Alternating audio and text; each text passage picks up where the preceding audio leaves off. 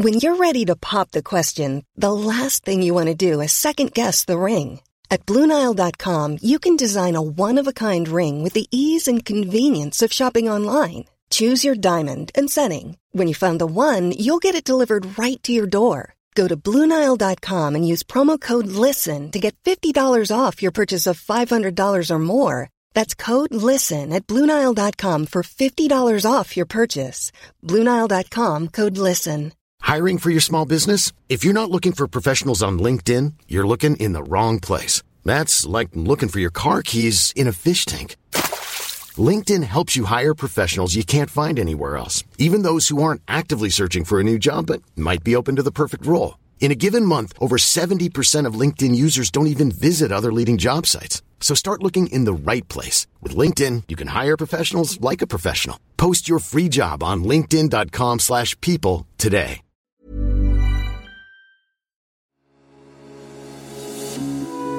Has Taiwan always been ethnically and politically Chinese? Why does everything say Taiwan ROC on it? Feels like I don't see anything with Made in Taiwan on it anymore. Now it all says China. What happened there?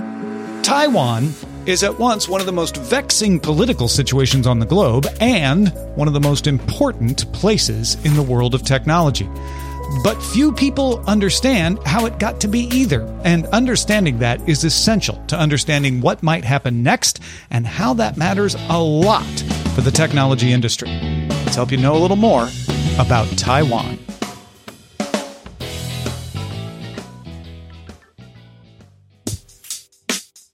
This is not going to be a Dan Carlin-style dive into the history of Taiwan. I wouldn't even pretend to try to take that on. The guy's a master.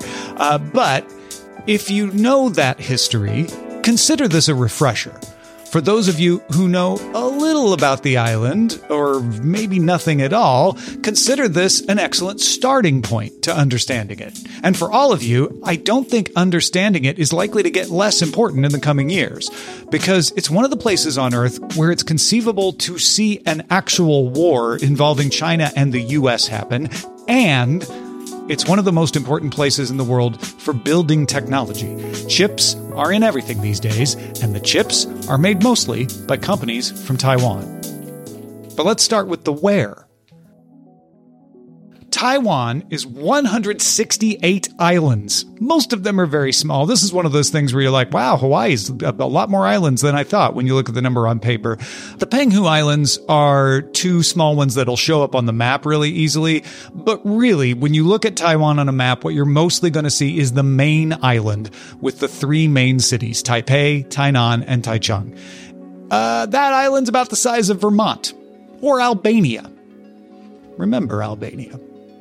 Taiwan is located partway between the Philippines to its south and South Korea and Japan to the north, but it's very close to mainland China. It's 160 kilometers off the coast of southeastern China. That's about the same distance between Dublin and Belfast. You would not be able to fit Ireland between Taiwan and the mainland. Okay, so now we know where it is. Why is it important both to the tech industry and to world politics? We'll get to the tech industry part of it later. Let's start with the dispute over what Taiwan thinks it is and what China thinks it is. Because Taiwan thinks it's China. It's oversimplifying, but you'll see what I mean. This is one of the most common confusions I hear from people when they talk about Taiwan and China. It's a little hard to wrap your head around.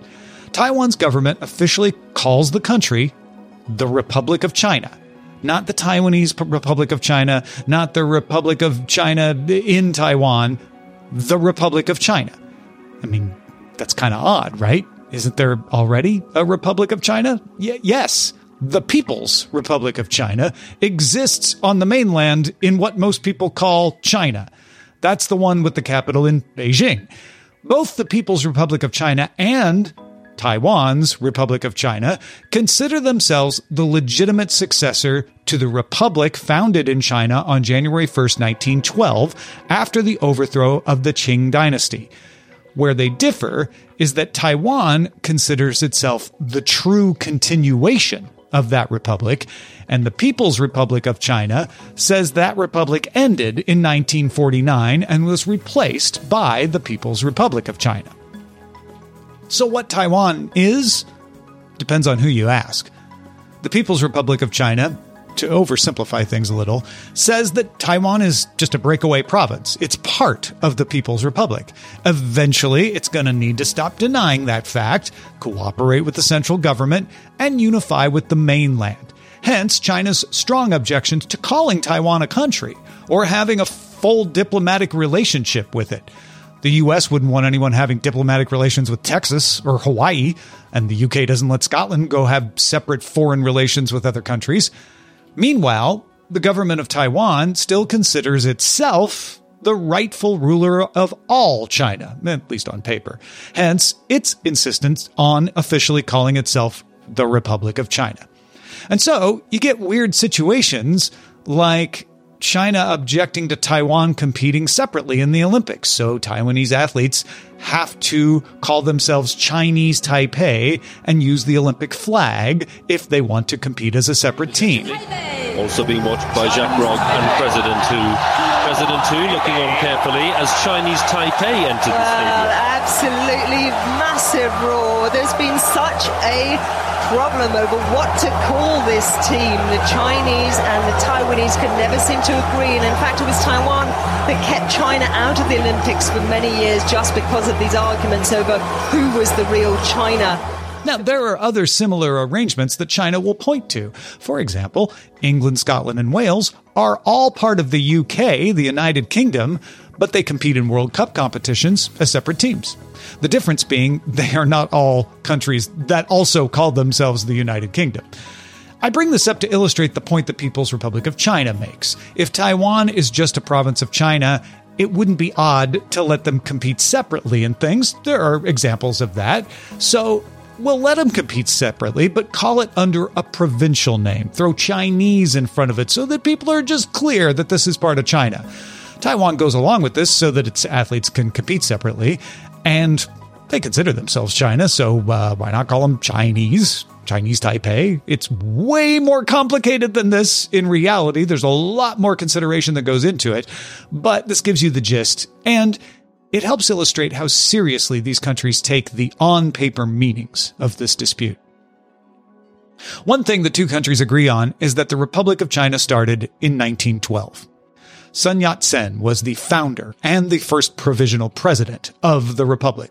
He's honored by both the People's Republic of China and the Republic of China on Taiwan for ending the rule of China's imperial dynasties. But it didn't result in stability right away. China's political history in the 1920s and 30s is full of disputes between the Nationalist Party, aka the Kuomintang, and the Communist Party. Sometimes those disputes became battles. The two parties did team up during World War II to fight their common enemies, but they never unified. The People's Republic of China considers the Republican era to have ended on October 1st, 1949, with the proclamation of the People's Republic of China by Mao Zedong.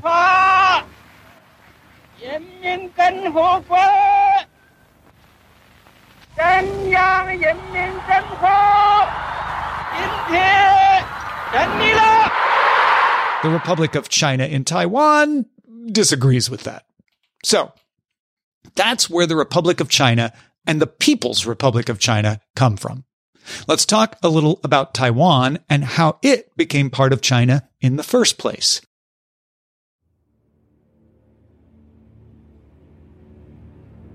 Let's go back in history.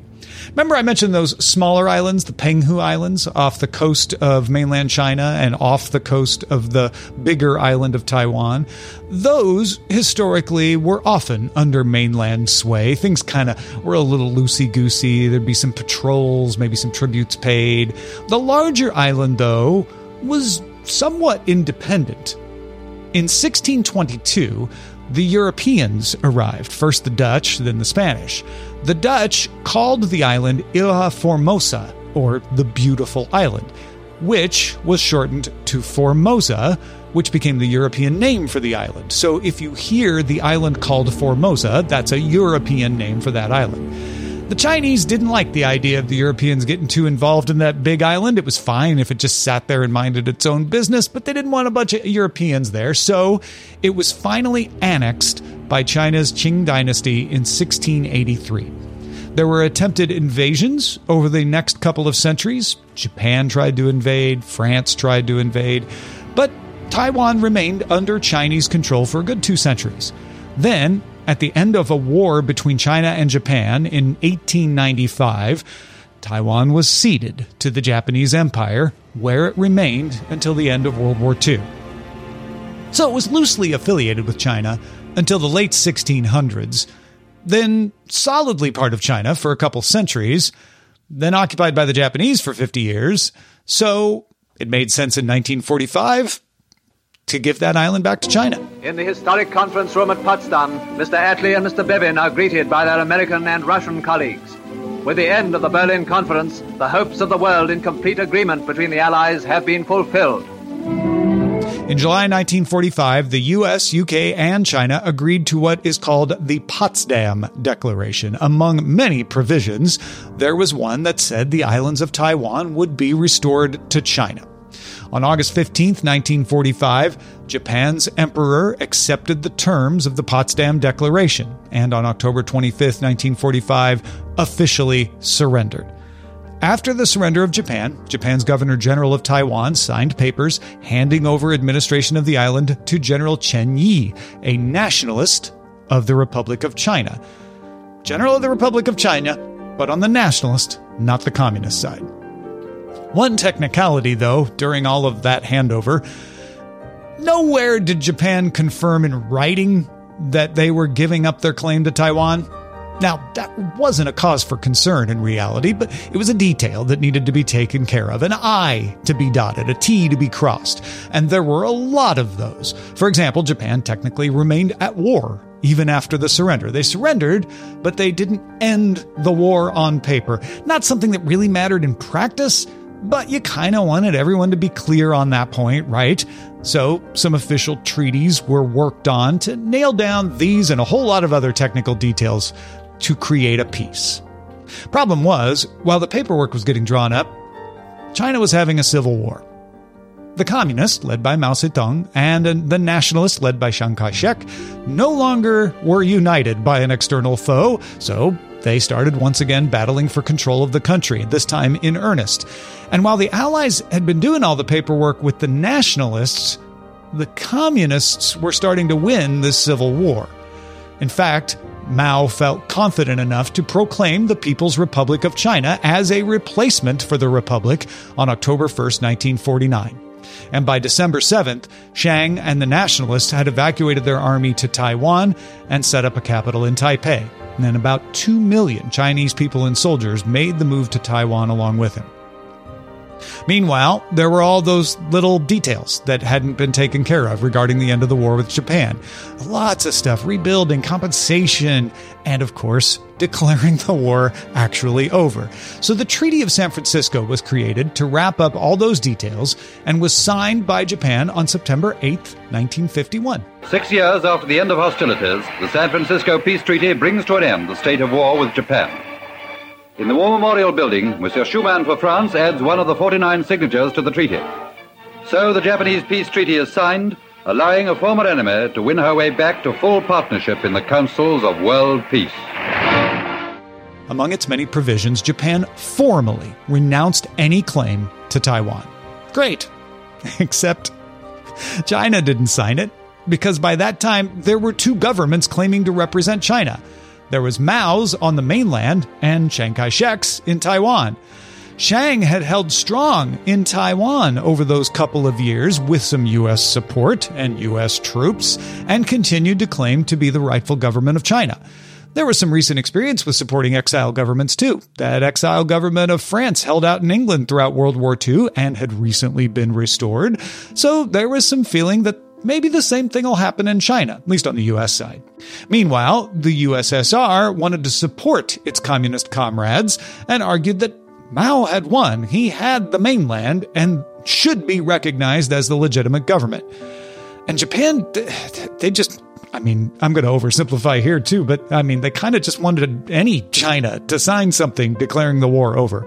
So to solve that, On April 28, 1952, Japan and the Nationalist Republic of China government on Taiwan signed the Treaty of Taipei, formally ending the war between Japan and the Republic of China in Taiwan, not the mainland. But it was enough to satisfy Japan, and it settled the idea that Japan had no claim on Taiwan. It certainly didn't settle which of the governments of China properly had the claim on Taiwan, a claim that is not yet fully settled, unless you ask the People's Republic of China.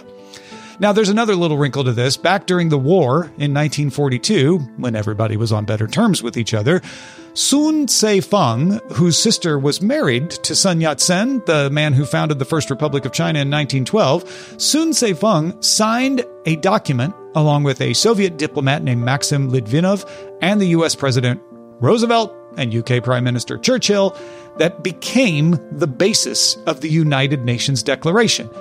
And because those are the first 4 countries to sign the document, those 4 countries got a special position in the formation of the UN. And so the US, UK, Soviet Union, and China were guaranteed to be on the UN's Permanent Security Council. And for 9 weeks in the spring of 1945, San Francisco was the center of men's hopes for lasting peace. Delegates representing 46 nations came to San Francisco on April 25th, 1945. Representing almost 2,000 million people, more than 80% of humanity. All at war when the conference was begun, they came with hope born of common struggle. When the UN was formally founded in 1945, China got its seat in the UN and its seat on the Security Council. Now, in 1945, that civil war was heating up, and Mao hadn't proclaimed the People's Republic, but they gave the seat to Chiang because he was nominally in control and the tide hadn't turned against him yet. There was some talk about maybe doing dual representation for the 2 parties because of the war, but that talk ended in 1949 when the People's Republic of China was founded and Chiang, went to Taiwan. So Chiang held on to the seat, even though he no longer had the mainland. In fact, Taiwan had China's seat in the UN until 1971. It was a perilous situation, though. Both countries strenuously called for there to be just one China. Mao said, "There's just one China. It's us." Chiang said, "There's just one China. It's us." And of course, this is all happening while the US and the USSR are facing off with nuclear weapons at the height of the Cold War. It seemed unwise for a huge communist country like China to have no seat at the biggest diplomatic table in the world. It was not productive for world stability. All countries wanted a better solution to this. Now, again, I'm way oversimplifying things here, but the general situation of we really need to resolve this led to U.S. President Richard Nixon secretly sending National Security Advisor Henry Kissinger to visit with China's premier, under Mao, Zhou Enlai. Glad to see you. Welcome. Very nice to see you again. Thank you. Good to see you. I'm glad you made it back here. Thank you. He was often seen as the successor to Mao. He didn't end up succeeding, but his ally Deng Xiaoping did. Deng Xiaoping went on to govern China in the 1980s. In that talk between Zhou and Kissinger on July 9th, 1971, Kissinger made clear that, quote, "We are not advocating a 2 Chinas solution or a 1 China, 1 Taiwan solution." Okay, that sounds pretty good to China, right? Zhou said, the quote, "The prospect for a solution and the establishment of diplomatic relations between our 2 countries is hopeful." Good progress. Way to go, Hank Kissinger. And on July 15th, 1971, President Nixon announced he would visit the People's Republic of China the following year. I want to put our policy in the clearest possible context. Our action in seeking a new relationship with the People's Republic of China will not be at the expense of our old friends. It is not directed against any other nation. We seek friendly relations with all nations. Any nation can be our friend without being any other nation's enemy. Now remember, Nixon's U.S. had been fighting a proxy war against China in Vietnam for almost a decade. This is a huge, shocking announcement. And then another thing happens, which either seems like a setback for Nixon or maybe an inevitable result of all these mood changes.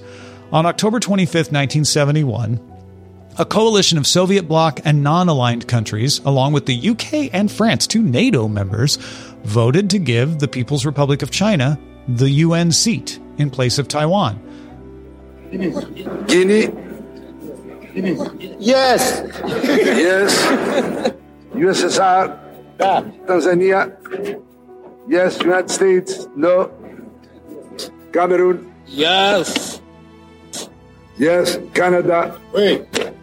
Yes. No. Yes. Venezuela? No. As follows: in favor 76, opposed 35, abstention 17.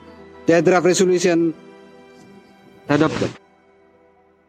That vote was initiated by Albania. You know, Albania, the one that's about the same size as Taiwan. That's why I asked you to remember it. Now, the U.S. protested. They acted upset. But Nixon had already said he would go to China, and it's not like he didn't see this vote coming when he did. And he did go to China. February 21st, 1972, U.S. President Nixon began a 7-day visit to 3 cities in China, including a meeting with Chairman Mao Zedong. Mao allegedly told Nixon, "I believe our old friend Chiang Kai-shek would not approve of this." U.S. TV audiences got their first real look at China, and of course we got the phrase, "Only Nixon could go to China."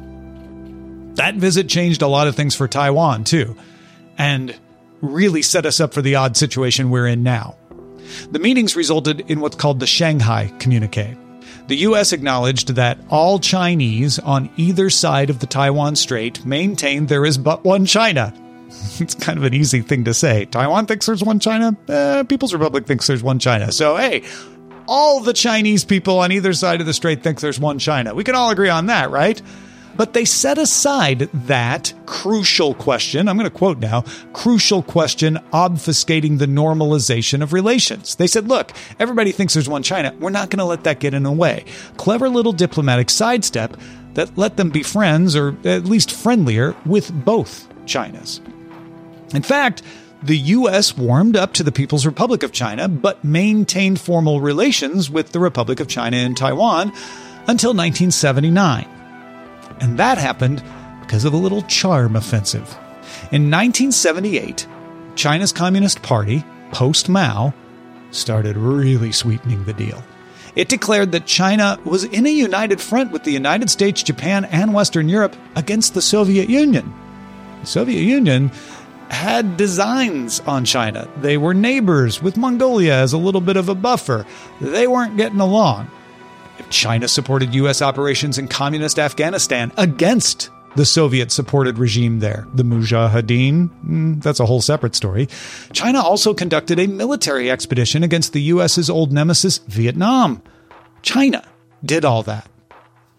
So what are you going to do when somebody does all that for you? Well, on January 1st, 1979, U.S. President Jimmy Carter and Zhou's old friend, Chairman Deng Xiaoping, issued the joint communique on the establishment of diplomatic relations.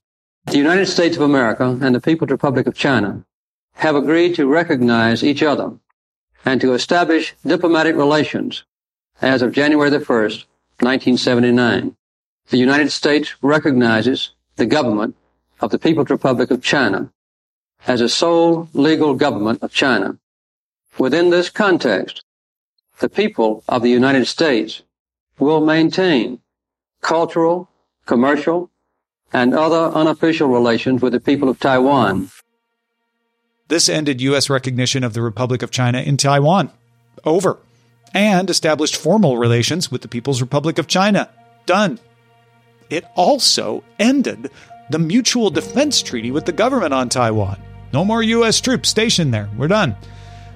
So really, the U.S. just up and abandoned Taiwan? not exactly. Because not everybody in the U.S. was pleased with the president just ending the defense pact with Taiwan. You see, the Mutual Defense Treaty with Taiwan had been passed by the U.S. Senate in 1954, and the Senate, particularly Senator Barry Goldwater, figured the Senate's the only ones who can undo that treaty. So Senator Goldwater brought a case to the Supreme Court, Goldwater versus Carter.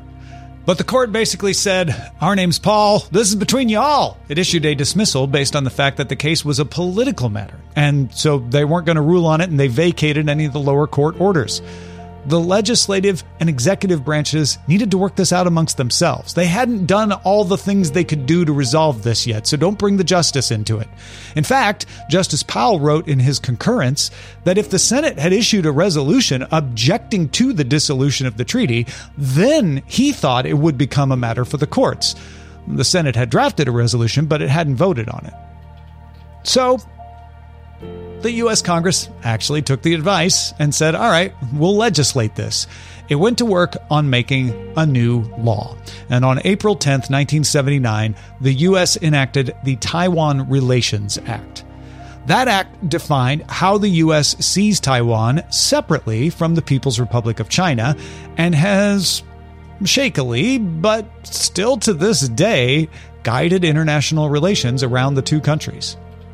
The act refers to the governing authorities of Taiwan. That avoids the whole issue of who gets to call themselves the Republic of China. It did not restore diplomatic relations with Taiwan, nor did it recognize its government. Doing either of those would have undone the last decade of warming relations with the People's Republic of China instantly. So no, we will not recognize Taiwan's government.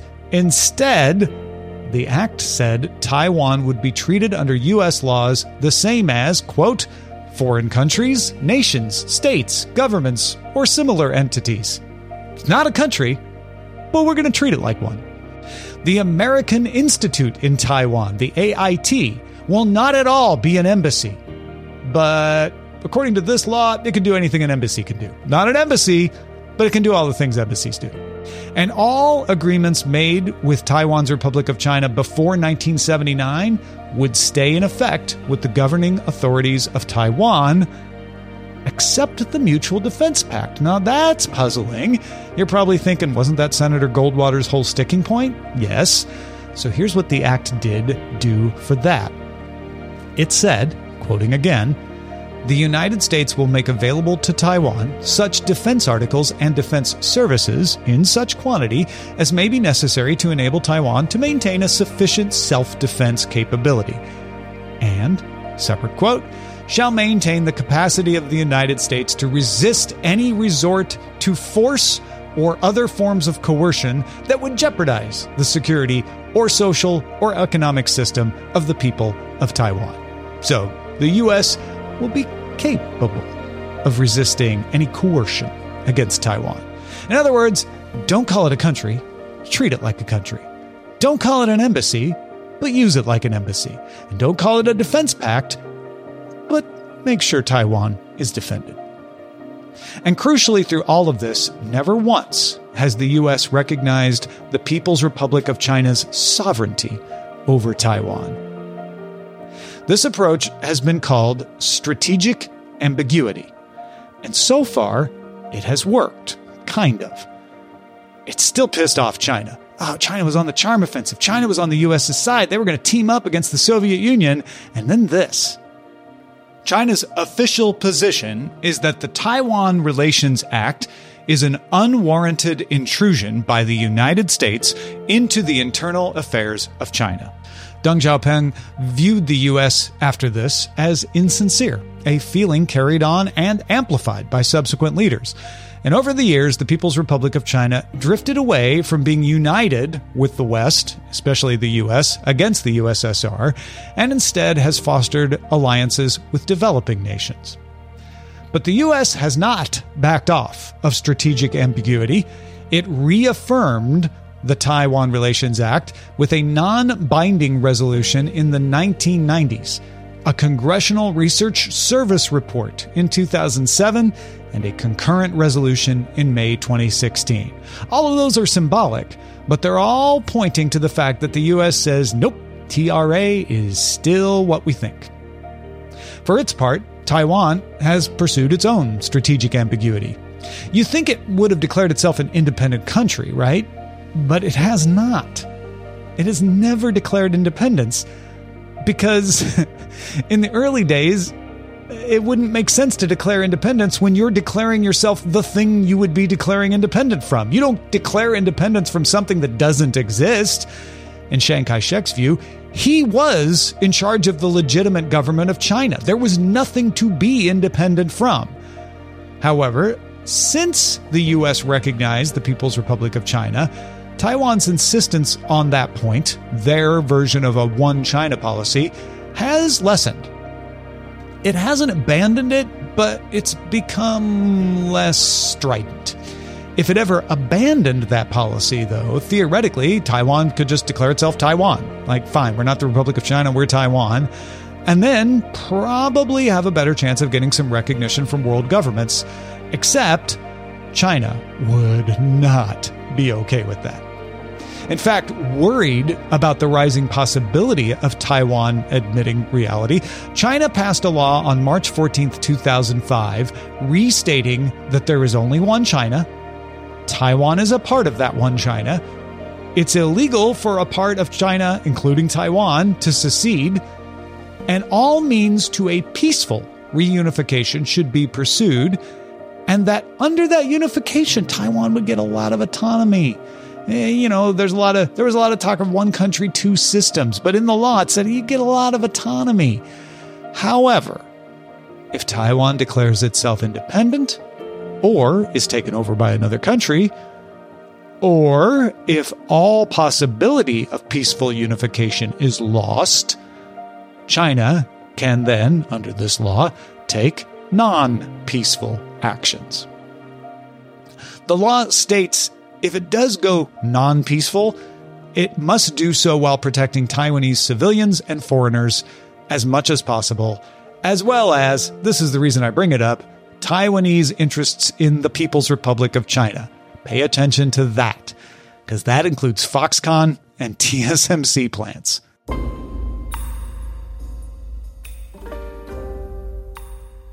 So about that, why are so many Taiwanese companies operating in China? Well, despite this huge difference, relations between Taiwan and China cooled off quite a bit in the 1990s. It seemed like China was hoping maybe they could just win over Taiwan by being economically cooperative.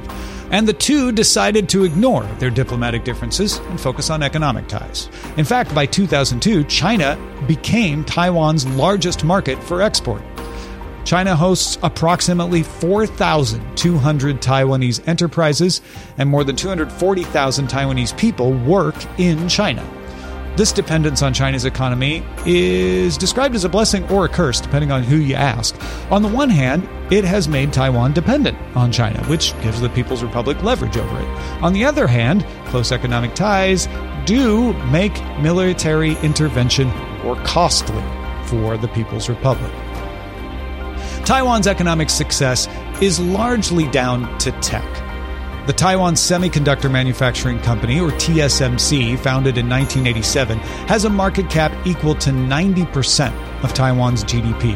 It is in the top 10 largest companies in the world by market cap and a bigger semiconductor manufacturer than Intel or Samsung. It's huge. It makes all the chips. I mean, it doesn't literally make all the chips, but it kind of makes all the chips. TSMC's customers include Apple, Qualcomm, Nvidia, Broadcom, AMD, Ampere, Microsoft, MediaTek, and Sony. I'll stop. There's more. It makes about 60% of the world's semiconductors. Other major tech companies headquartered in Taiwan include Acer and Asus, which make devices like phones and laptops and PCs and a lot more, and Foxconn, which also lists on the stock market as Hanhai, and is famous for assembling Apple products in its mainland China-based factories, but also makes products for Microsoft, Amazon, Google, and Huawei, with factories located obviously in Taiwan, but also Brazil, India, Vietnam, and all over Southeast Asia. Taiwan makes the most important part of arguably the most important devices for the world's economy. Electronics. They're in everything. I mean, they're not just in your computers. They're in your trucks, they're in your toasters, they're in everything. Okay, that's not even a very deep look at Taiwan. But it's still a lot, so let me summarize. Taiwan's current government originated on mainland China as one side of a civil war. Taiwan operates under the fading narrative that it is the true government of China, but it still says that on paper and on people's passports. Only 12 countries, mostly in Micronesia and the Caribbean, have full diplomatic relations with Taiwan. However, it's de facto treated like a country by the US and others, but not fully recognized as a way to placate mainland China, which asserts that Taiwan is just a breakaway province that needs to be unified. Since the 1990s, economic interests have superseded diplomatic disagreements to the benefit of pretty much everybody. China got Taiwanese investments, the US got a cheap place to buy parts and assemble electronics, and Taiwan became dominant in the chip industry. Not to oversimplify the country's economy, but Taiwan is the engine that drives chip making. If Taiwan's companies suddenly disappeared, it would be a lot harder to make electronics anywhere in the world. And the US has been able to pull off a magic trick, keeping mainland China happy while sheltering Taiwan. But strategic ambiguity is beginning to wear thin. A stricter regime in China is pressing the issue more and is less placated by economic benefits. From here, you're going to need to read elsewhere. You're going to need experts in international relations to explain more of this to you. But hopefully, you have a good grip on the basics with which to understand what's going on. In other words, I hope you know a little more about Taiwan.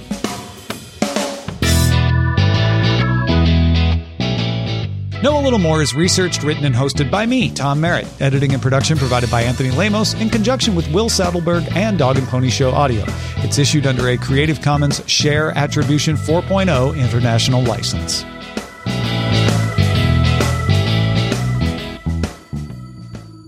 Dog and Pony Show Audio.